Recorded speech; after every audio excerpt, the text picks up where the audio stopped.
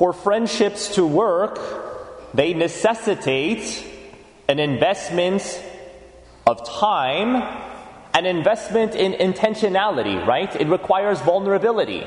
There needs to be the mutual, reciprocal desire to get to know one another, which means vulnerability. Friday night, I had the opportunity to spend 5 hours with a couple whom I love. They're an out-of-town couple, so I don't see them regularly. So it was just such a life-giving, meaningful conversation and exchange. I won't tell you how much of a dent it put in my sleep cycle or what time I went to bed. And it was pretty rough getting up the morning after, but hashtag it was worth it. I would do it all over again, because you need to be able to spend that type of time if you want to grow in deep friendship and intimacy with one another.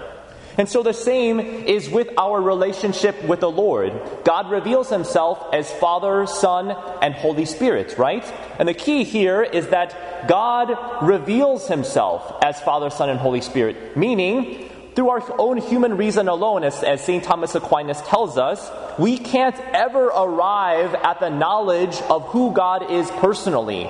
We can know through rational proofs and through philosophical reasoning that God does exist, but we would never arrive at the reality and the truth that he's a trinity of persons.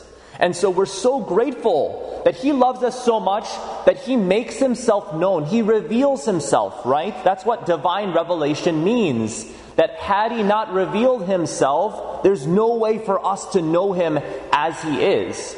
But with that divine revelation, right, he makes himself known. There's still a responsibility on our part to get to know him and to receive that revelation, right? He's revealed himself, the fullness of revelation, in Jesus Christ, right? As contained in all of the contents of the Catechism of the Catholic Church through sacred scripture. But how well do we really know God? How well have I really tapped into him through being catechized, through theological reflection, through study of the Catechism, right? But if we consider a friendship or a relationship, you can't say that you have intimacy with someone if you study someone, right?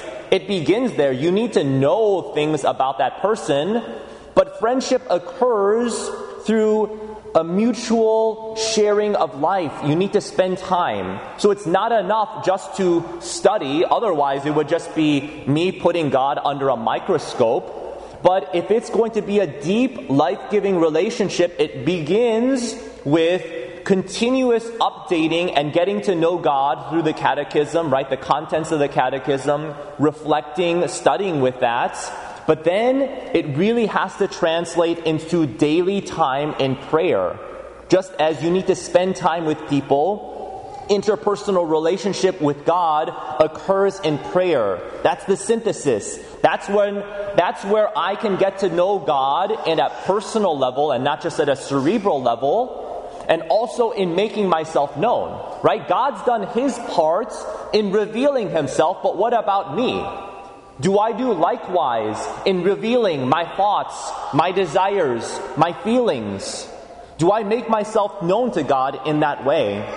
So on this solemnity of the Most Holy Trinity, that would be my invitation to ask, God, what's the status, what's the state of my relationship with you? How well do I know you, and how well do I make myself known to you throughout the day? How well do I share my thoughts, my desires, my feelings, my deepest longings of my heart with you? And so that concrete invitation, spend time every day in getting to know the Lord in the Catechism and learning more about the faith and getting to know God, but especially spend time in daily prayer. That's where interpersonal relationship occurs.